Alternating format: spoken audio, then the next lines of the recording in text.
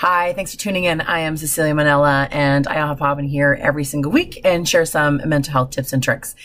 This month, our theme is still connection. So what I want to talk about today is connection to self. So we often talk about connection to other people and in relationships and how we can stay connected or create more connection in relationships. But we don't often talk about what you see in social media is this connection to ourselves. Now, the longest relationship you have is a relationship you have with yourself. And self-awareness and self-knowledge are key to that relationship.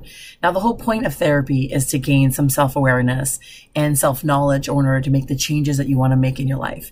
The whole foundation of self-help and therapy is to gain more understanding of who you are.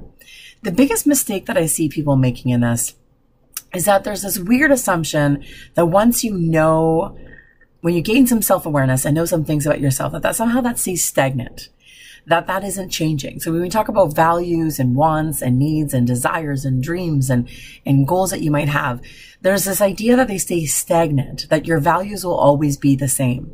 Now, that's not actually true.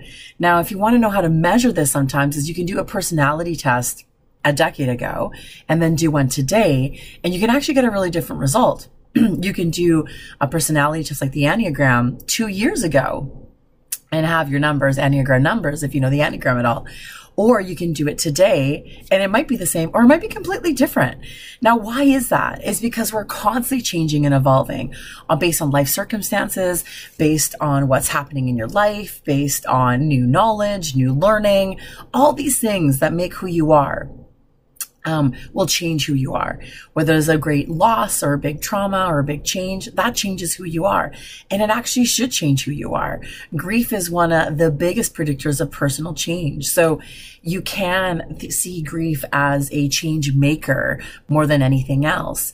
And it should change us. Grief should change us. It'd be very strange for us to go through a great loss, whether it's a person or a job or a relationship, or it's due to death, that we go through grief and be exactly the same at the end of it. Like we're not, we're constantly changing.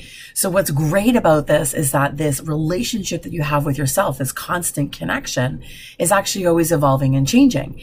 And so engagement and self-awareness is an ongoing thing. It isn't a one and done. It isn't just figuring out what your values are or what you want in life, and that's going to be it forever. We have to see ourselves as these magical beings that are constantly wanting to adjust and to grow in many ways. Now, connection with self is about gaining that self-awareness and self-knowledge. And the number one piece of that first is to know that you're always going to be changing and that you want to remain curious about yourself.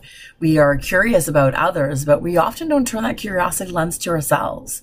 And so I want you to turn that curiosity lens to yourself and be a little bit more engaged in what is different about you now than it was maybe even 5 years ago, or even 3 years ago.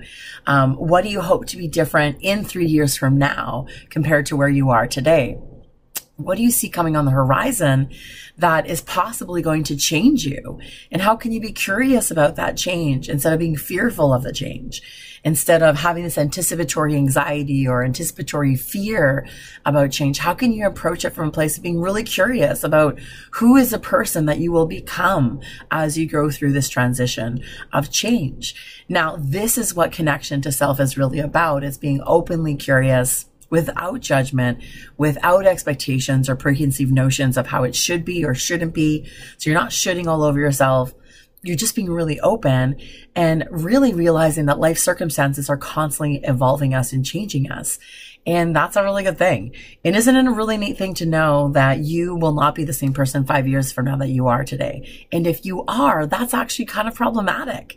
That means that you're too rigid, that you're not adjusting, that you're not growing, that you're not taking life experiences into consideration to become a different person, to become maybe a more revised version of yourself, or a less rigid version of yourself, however you want to frame it. Is that there is so much goodness in the curiosity of seeing yourself in relationship with yourself, and that requires all the things that you give to everybody else in every other relationship.